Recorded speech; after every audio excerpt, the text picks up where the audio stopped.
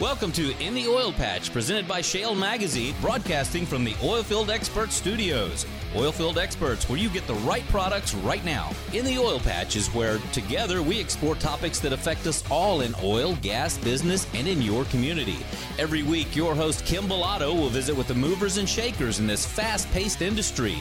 You'll hear from industry experts, elected officials, and many more right here on In the Oil Patch. And welcome to In the Oil Patch Radio Show. I'm your host, Kim Bellotto, and today we have a great show lined up for you. We will be joined a little bit later on by Bob Pickett, who is the chairman of the Regulatory Commission for Alaska. But first, before I bring Bob on, I'd like to talk to you a little bit about the latest issue of Shale Magazine that's getting ready to be released. Our feature is Ann Bradbury, the CEO of American Exploration and Production Council. This is a great group that we caught up with that actually is located in Washington, D.C.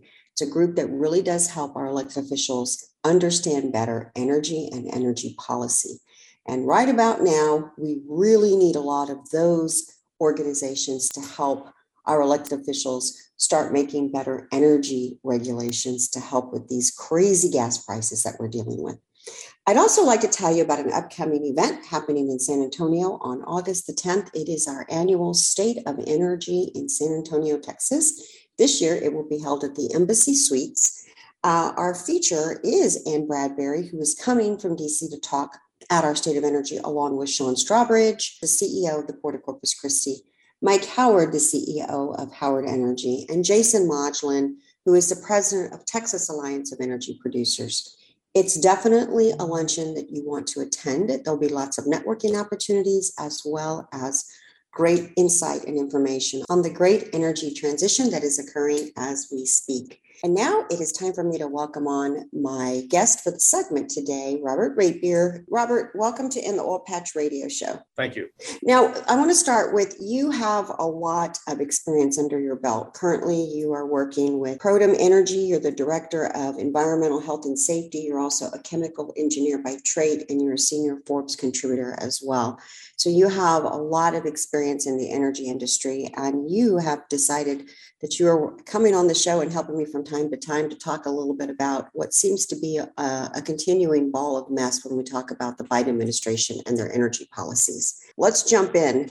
This past week, we had a lot of movement coming out from the Supreme Court on many issues. One of them specifically was the powers that they were limiting the EPA on how they will power or cut emissions, looking at the environment and how much do they control and have the powers to do that. And pretty much the Supreme Court kind of told them, hold on, not so fast. So explain what happened with the Supreme Court's ruling and how it's going to affect the EPA moving forward. Okay, so basically, EPA has the authority to regulate dangerous pollutants.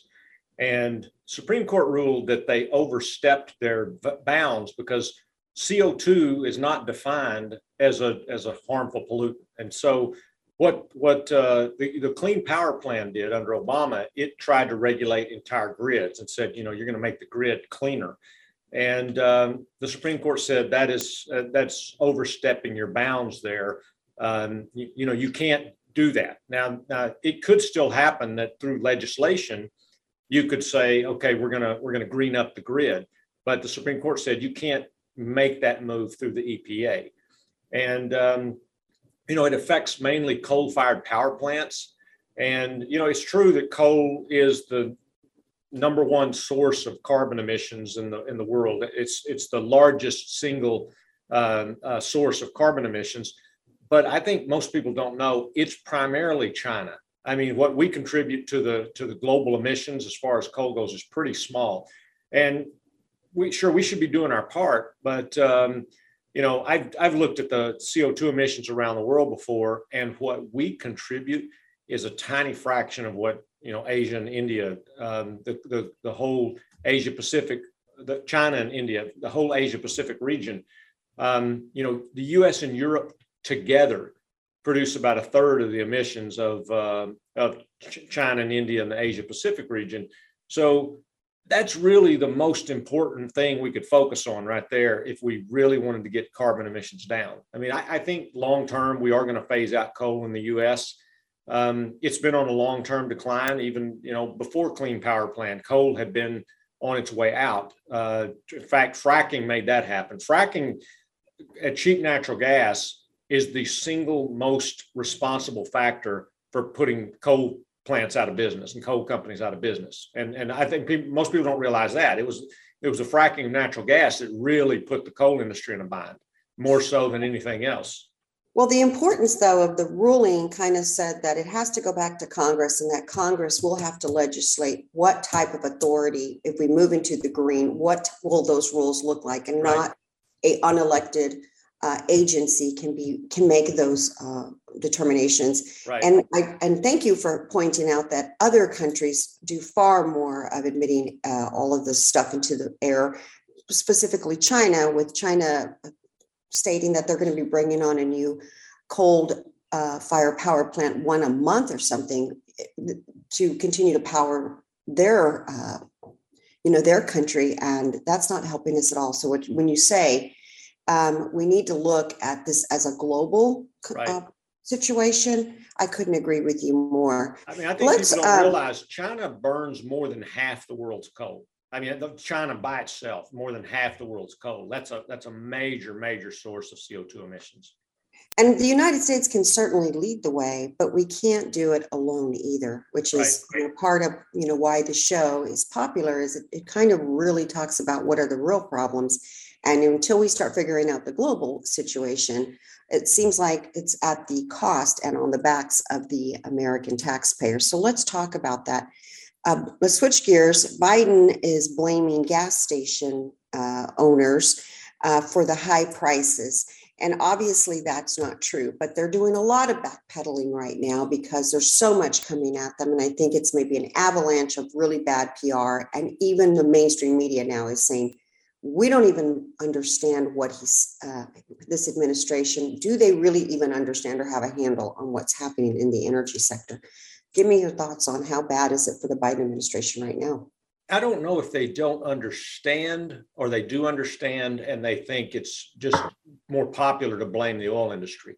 One of the things I've warned about this energy transition, if you try to go too fast and you cut off your supply, we get into the situation we have now because people still need oil.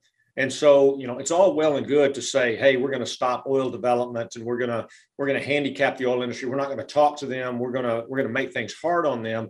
And then you get to a point where they're not investing enough and when we don't have enough oil, because basically you've told them, hey, we don't need oil. We don't need gas. And so they're shutting down refineries that are not profitable, and they're not investing multi-billion dollars in projects that are going to take, 10 or 20 years to pay out, because you're sending them the message, we don't need that oil. And then suddenly, oh, we don't have enough oil.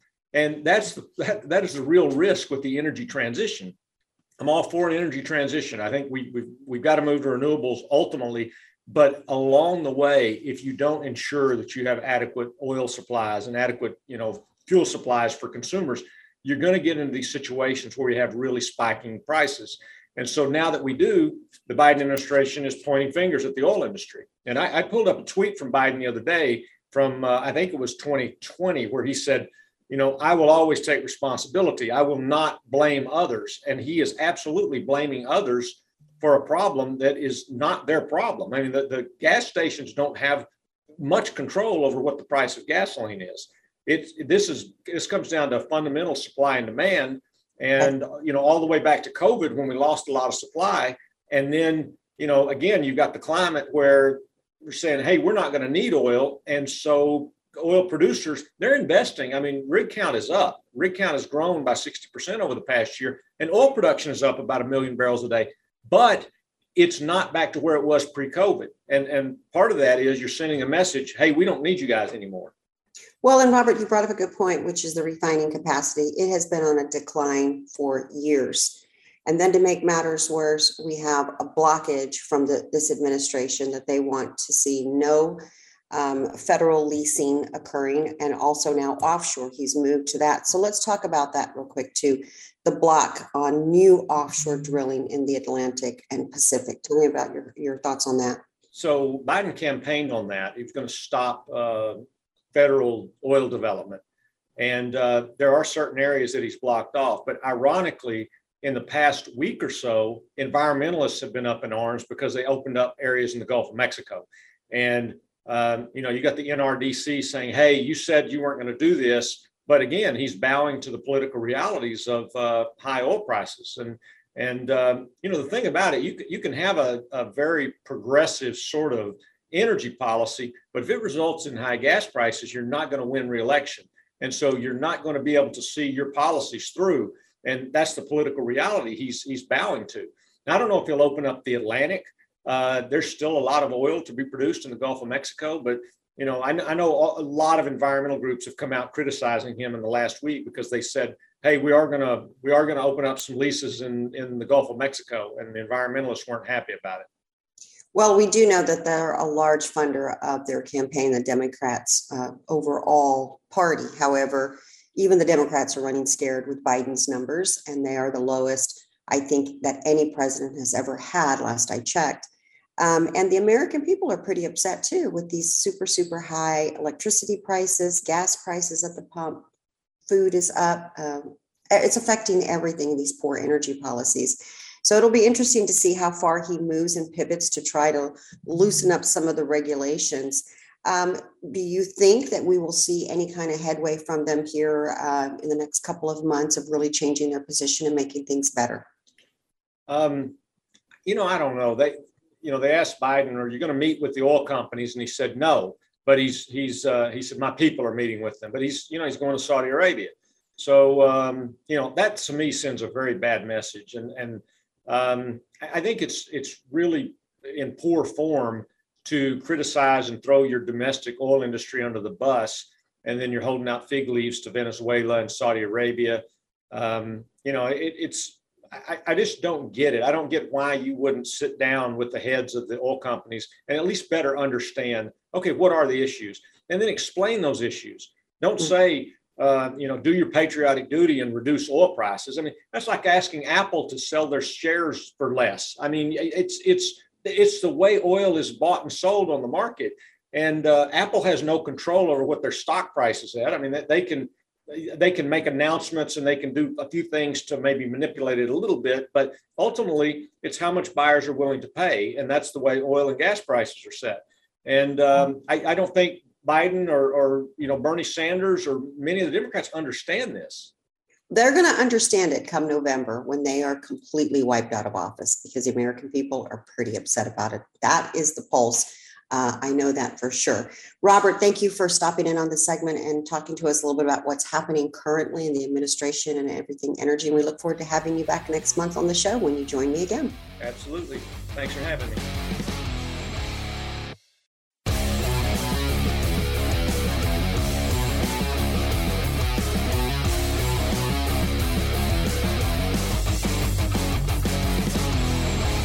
And now it is time for me to welcome my guest, Chairman of the Regulatory Commission for Alaska, Bob Pickett. Welcome to In the Oil Patch Radio Show, Chairman. Thank you. It's my pleasure to be here, Kim. Well, this is the first time you're joining me on In the Oil Patch Radio Show, and we're excited because you're from the great state of Alaska.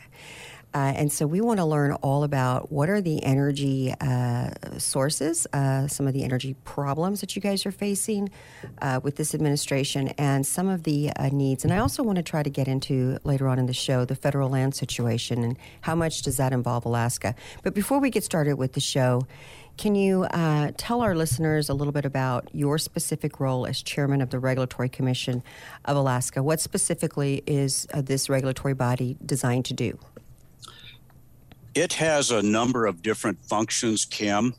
We perform a lot of the same activities that the Texas Public Utility Commission performs, but we're also involved with oil and gas and doing some things that the Railroad Commission does in Texas when it comes to certificates of public convenience and necessity, construction permits, things of this nature. Other functions that the Railroad Commission does are handled by really two other state agencies, the Alaska Oil and Gas Commission and Department of Natural Resources. Okay, so you guys are looking at some overlapping of pipelines, utilities, and that's kind of the core of what you guys look at. Yes, it is. So Alaska has a lot of oil and gas reserves. It puts a lot of income into your state. Give me the current state of where you feel Alaska is specifically in the energy sector, meaning how much of it is oil and gas coming into the economy, how much of it is maybe solar and wind, and all the diversification in energy and utilities. Alaska is a heavy hydrocarbon state. If you look at the total energy consumption, 90% plus is either natural gas, various petroleum distillates, some coal. And when you talk about renewables, that's actually less than probably 7 or 8%, with the vast majority of that being hydro. Wind and solar play a very small role to date in Alaska, largely because of our environment. Okay, and when you say environment, is it if you don't have renewables, like in Texas, we have a lot of solar and wind panels, and not so much focus on hydrogen is now starting to come in, but hydro, not so much of. Mm-hmm. Why do you explain to me why you guys, the environment is not structured great for a solar and wind panel type of renewable? Well, part of it is in the summertime, photovoltaics can work great. Battery storage does not store for more than a few hours. And so you're never talking about days, weeks, or months. In the winter, it's very dark up here. Mm-hmm. In some parts of the state, the sun goes down in mid-November and doesn't come back up until later in January. Wind, we have a tremendous wind resource. Alaska's a huge state. We're about 2.5 times the size of Texas. Mm-hmm. And we have more coastline than the rest of the country put together with the Aleutian and all the islands. And there's a tremendous wind resource. And in some communities, it has been fantastic. Kodiak, Cordova, between the hydro and the wind resource, they're very, very independent. In most other areas of the state, it entails putting a lot of transmission in to connect the wind generation to the grid. So there's reasons. I'm not saying it's not going to grow, but it's just challenging. So I want to talk a little bit about the environment as well. Every state is experiencing and moving towards some form of wanting to be net zero or less carbon footprint. What is the current state of Alaska?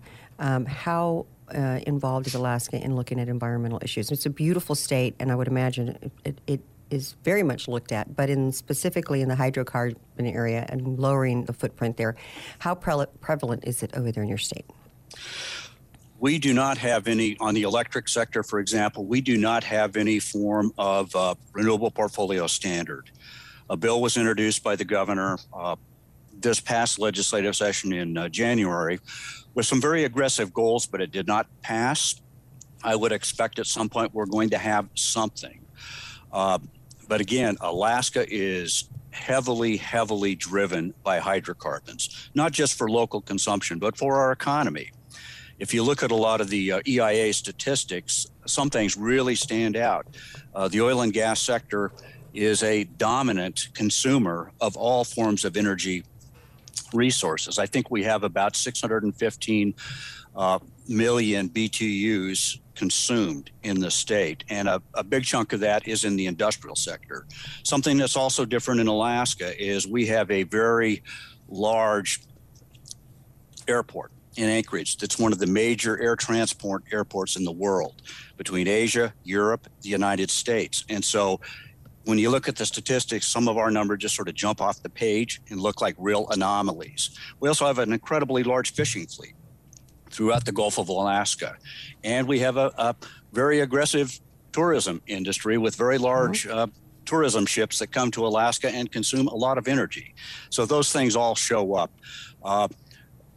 Potential resources could be tidal, geothermal. We've got volcanoes all over the place. But again, it's geography and economics and how do you actually get things connected to where people are going to consume the energy. Well, in most states outside of Alaska, there's a lot of environmentalists that are just pushing the green movement. And it does make sense that your state is not one due to the environment itself that can actually lend itself to these somewhat unreliable energy sources. And that's not to knock them. It's just you have to have the sun shining to have anything coming from solar, and you also have to have the wind, and you said you do have a lot of wind, but they are not always reliable. When we come back from break, Chairman Pickett, I want to pick up with a little bit about federal lands and the situation you guys are dealing with here with the Biden administration, but we do have to take a quick break. You're listening to In the Oil Patch Radio Show, and we'll be right back.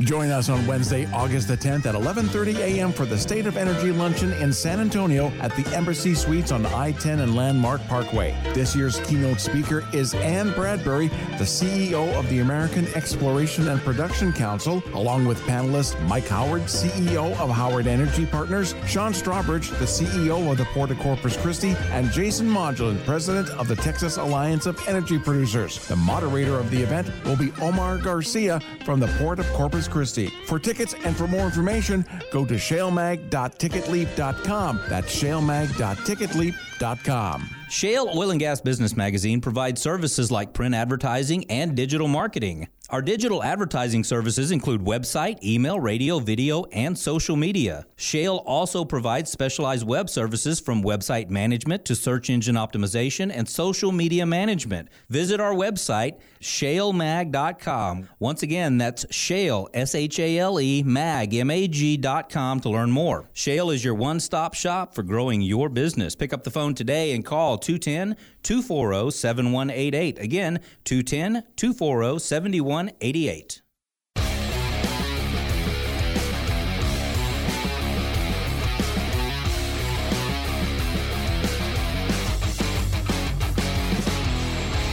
We're back. You're listening to In the Oil Patch Radio Show. My guest today is Chairman Pickett, who is part of the Regulatory Commission of Alaska.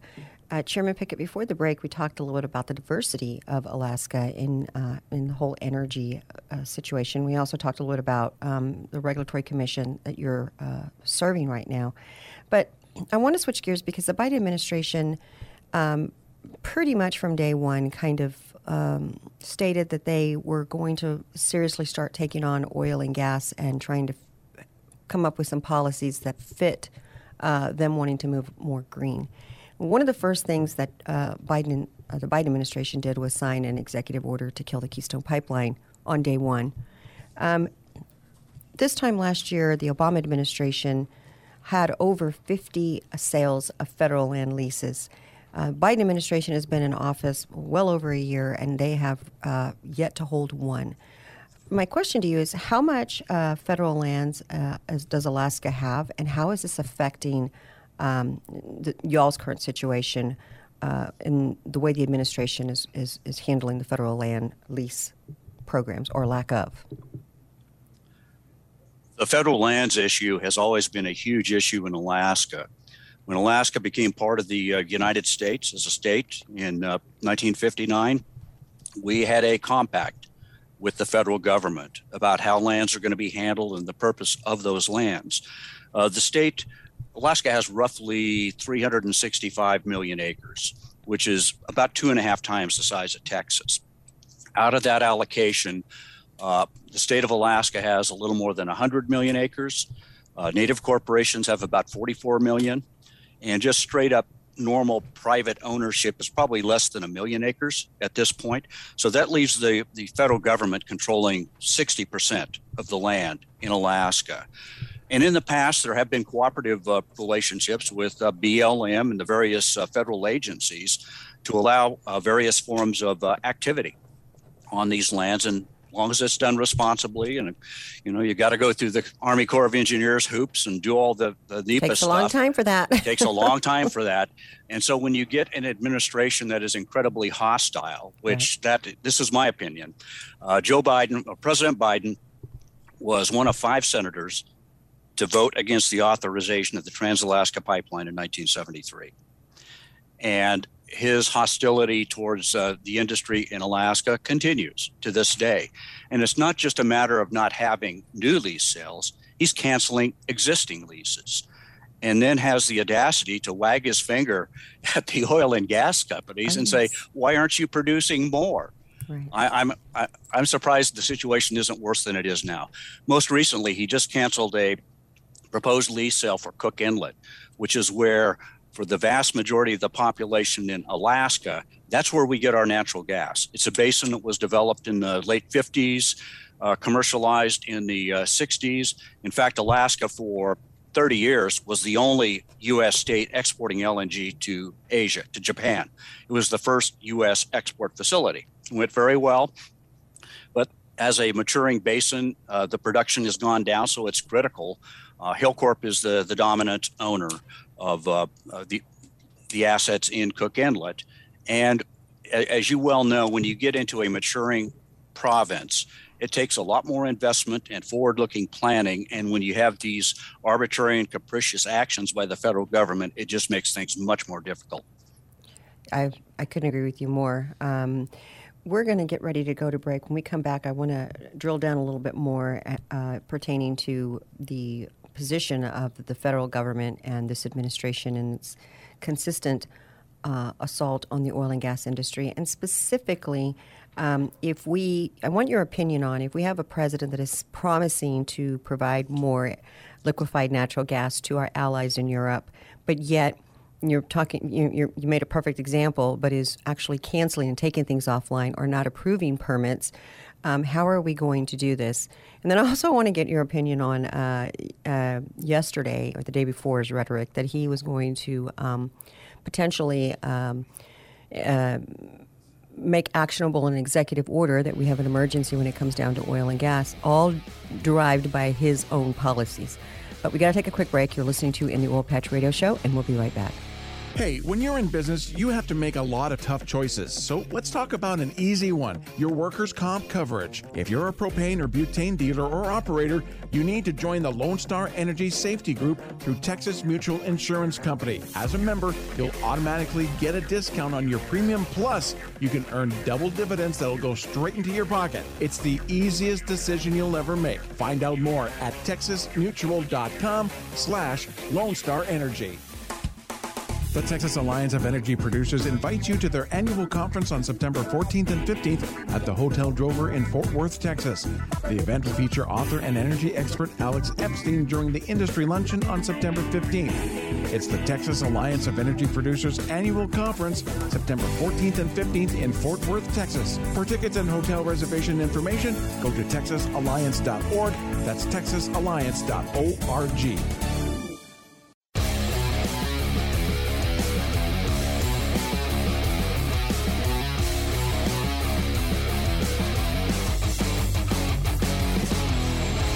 We're back. You're listening to In the Oil Patch Radio Show. My guest today is Chairman Pickett, who is with the Regulatory Commission of Alaska. Chairman Pickett, before the break, you were telling us how the Biden administration has really affected Alaska in many ways.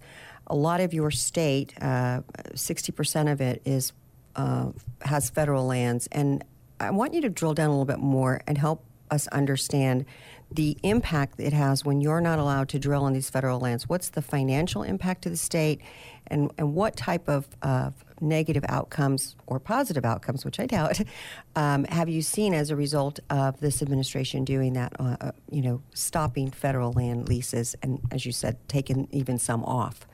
Has it hurt the state of Alaska financially? If so, how hard? I couldn't quantify how hard it has hit the state to date, but oil and gas is a very forward-looking industry, and the capital investments are planned many, many years into the future. And so when you have massive uncertainty on the regulatory side and actions of any administration, it just throws cold water onto everything. And the one distinction between Alaska and Texas, for example, in Texas, you can have a lot of smaller producers. You've got a well-established oil support industry. And Alaska, you're talking about mega projects, typically. You don't talk about just hundreds of millions of dollars. You can talk about many, many billions of dollars that must be committed over an extended period of time. And with that, you need some certainty. We sort of have the big play thing that goes on up here.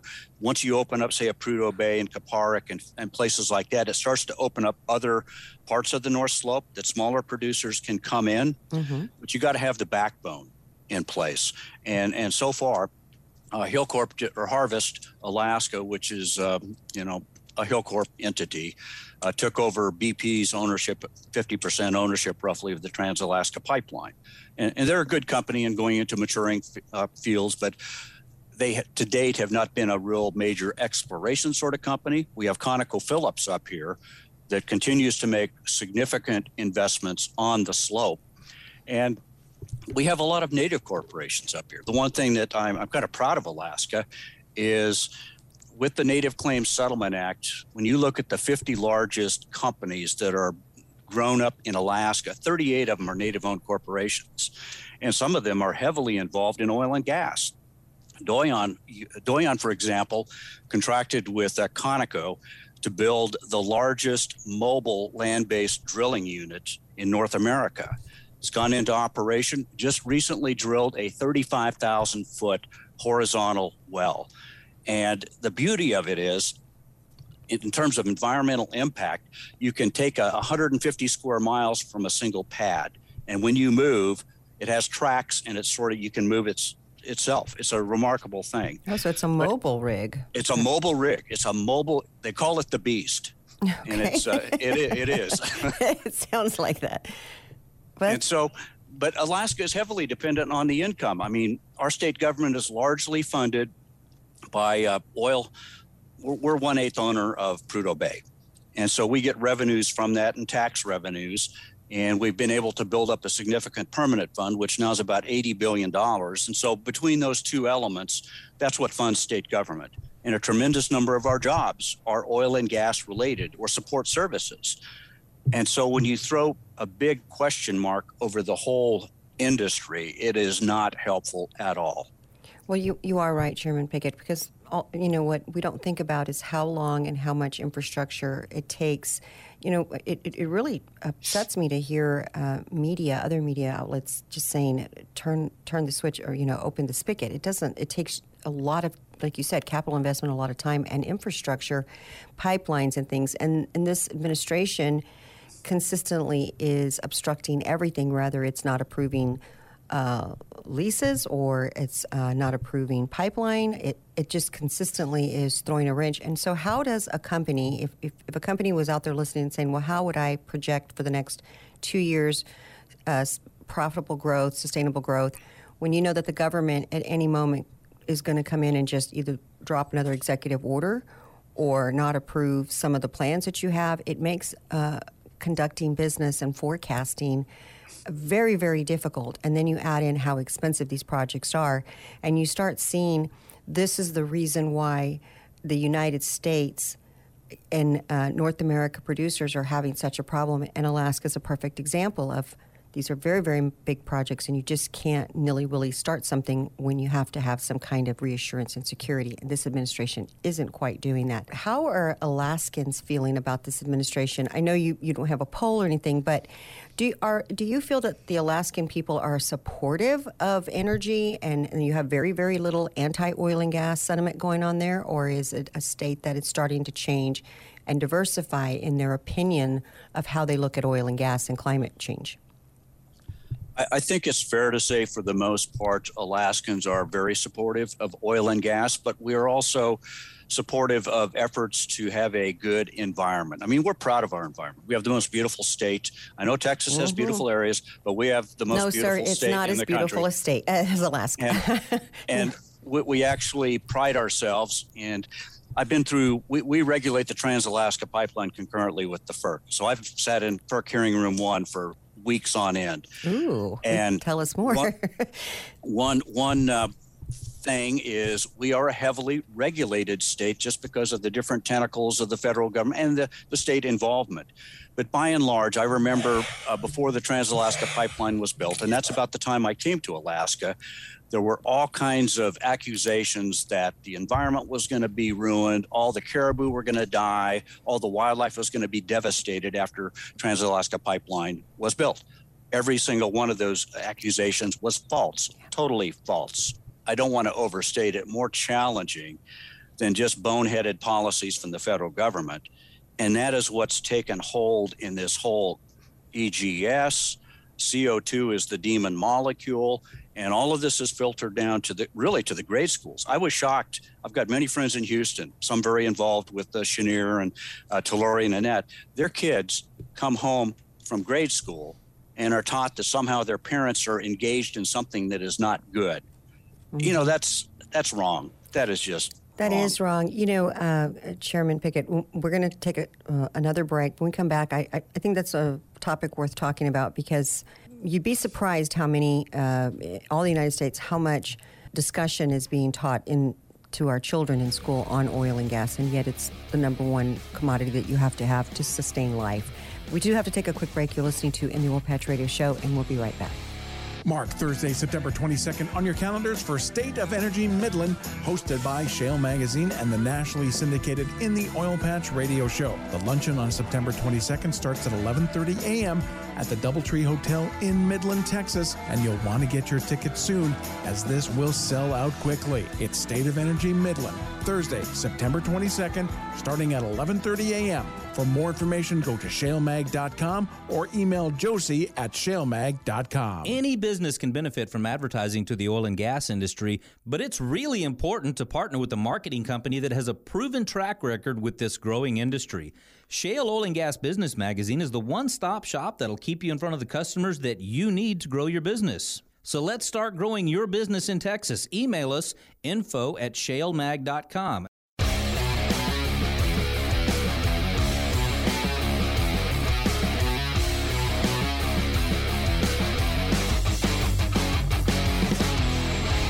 We're back. You're listening to In the Oil Patch Radio Show. My guest today is Chairman Pickett with the Regulatory Commission of Alaska. Chairman Pickett, we've talked a lot about how the Biden administration has really, Alaska has 60% federal lands, and they have put that on a hold, so there's no drilling and leasing occurring, and how it has had an impact on Alaskans. But I guess y'all are also over utilities and pipelines. So we know that you guys are diverse, but how diverse in the oil mix? How much is it oil, gas, renewables? And how come Alaska uses so much energy when you talk about, I know you discussed earlier that there were 4 different areas that you guys really require a lot of energy. Is it diversified enough? Like in Texas here, back in February, we had a major winter storm that took us offline. Our elected officials had not really realized that 10 years ago we had faced this same thing, and they didn't fix the problem with baseload capacity. And I believe this session again, they missed it again. So we are one bad storm away potentially from experiencing the same thing. You guys require so much energy as well. Do you feel that your diversification in energy is strong enough? You guys have major winter challenges and major weather challenges. So how diverse is Alaska's energy, and how strong is it in the sense of being able to be reliable? We, as I mentioned a little bit earlier, are heavily dependent upon natural gas. And when you look at, say, the utility sector, probably roughly 60% of our electricity is generated from natural gas. We do have a fairly substantial hydro resource in the rail belt and certain other areas of the state. But when you look at the other renewable, we have some coal, primarily in the Fairbanks area. But when you look at the other areas concerning photovoltaics and wind, it's very small to date. Now, I think what you've got to realize about Alaska is most of the state is not interconnected by any road system. We have oversight of roughly 125 electric utilities. We economically regulate about 32 of those. And so you don't have transmission interconnection, and a tremendous amount of electricity is generated by diesel in these areas. And so I believe in some of these communities, there are opportunities for solar and wind, but integrating small microgrids, we probably have more microgrids realistically than any place else in the world at this point, just by our nature. But getting the integration of the microgrid with wind, photovoltaic, diesel, it's not as simple of a job as it seems. And battery storage is not ready for prime time at this. You're still talking hours. Hopefully it will improve. It's very expensive. We have battery energy storage systems at a couple of places on our rail belt, which is the populated area, mostly down in the Kenai Peninsula and up in Fairbanks. But even the biggest battery system in the world right now is Moss Landing in California, Monterey County. And you look at what it is capable of doing over a foot. It would not, even that one facility would not cut it on the grid if there was a major outage. So you hear the arguments and the rhetoric on this, but I think at some point a real scientific record needs to be developed for the public and policymakers to look at, instead of the grandstanding, which is out there. Right. And I think we're going to look back on this period of time and sort of scratch our heads and go, now, how did that exactly happen like this? Yeah, we had a Jimmy Carter. Chairman Pickett, tell me, what is it the administration could do to help solve this problem? And what were your thoughts on President Biden threatening publicly the oil and gas sector, that he might put an executive order in place or order that we are under a national emergency because of the oil prices? Isn't it that a lot of the administration himself, his policies and regulations are leading where we are right now?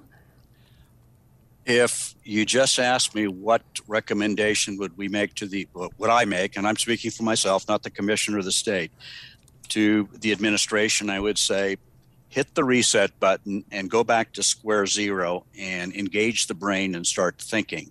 If you were to issue another executive order that you're describing, I think it would be a disaster. Mm-hmm. Well, we had a guest on the show a couple of weeks back, and the discussion has been, when you do something like this, are you nationalizing the oil and gas industry? And we have seen this in the past, and this is what happened with Venezuela. So it's a pretty scary thing to think that this could even be floating around. But let's just say that he tears up the Keystone Pipeline executive order. How is FERC, since you're in FERC, how friendly are they to oil and gas? What are the problems in that situation there? What does the industry agency face with FERC? I think it's going to be very challenging because a lot of the external environmental policies are now getting integrated in some fashion into the review process for granting certificates. And it's... Well, first of all, tell us what FERC is. The Federal Energy Regulatory Commission. And they have a lot of functions, both in the electric and the gas sector. And I've worked with a number of their staff people, and they've been quite helpful. We've been non-FERC and non-NERC jurisdictional, so we literally had to develop our own ERCOT TRE from the ground up, which we're still in the process of finalizing that. But the FERC is influenced by policies and appointments to, the FERC commissioners are appointed by the president and confirmed by the Senate. And I don't think they're alone. It's just that as all of this thinking with RPSs and decarbonization and all this kind of stuff, I love the term decarbonization. My first question to people, have you ever taken an organic chemistry class? Yeah. And do you understand what that actually means? But it's going to be a factor on these pipelines. But policies should be driven by Congress. And what Congress does going forward, depending on the results of the election, will influence what FERC does or doesn't do. And I'll sort of leave it at that. I've known most of the FERC commissioners over the last 15 years, and many of them are very fine people. I know the current chair somewhat, but they have a different sort of influences that are driving them than I do. Well, to be honest with you, you are the first guest that we've had on the show that we've covered quite a bit about what the halting of the, federal lands means, but we haven't really interviewed anyone that the state is really being affected, and there's a few states that really have a lot more federal lands. Texas is not one, as I stated earlier, so we don't really see as much of a problem, but there are states like Alaska that this is a serious issue for you guys. So I do appreciate you, Chairman Pickett, coming in and giving us a little insight today into how Alaska is dealing with a Biden administration that is not very oil and gas friendly and how it affects different states here in the United States. Thank you again for being a guest on the Oil Patch Radio Show. And thank you, Kim. In the Oil Patch is where together we explore topics that affect us all in oil, gas, business, and in your community. Every week, your host Kim Bellotto will visit with the movers and shakers in this fast-paced industry. You'll hear from industry experts, elected officials, and many more right here on In the Oil Patch.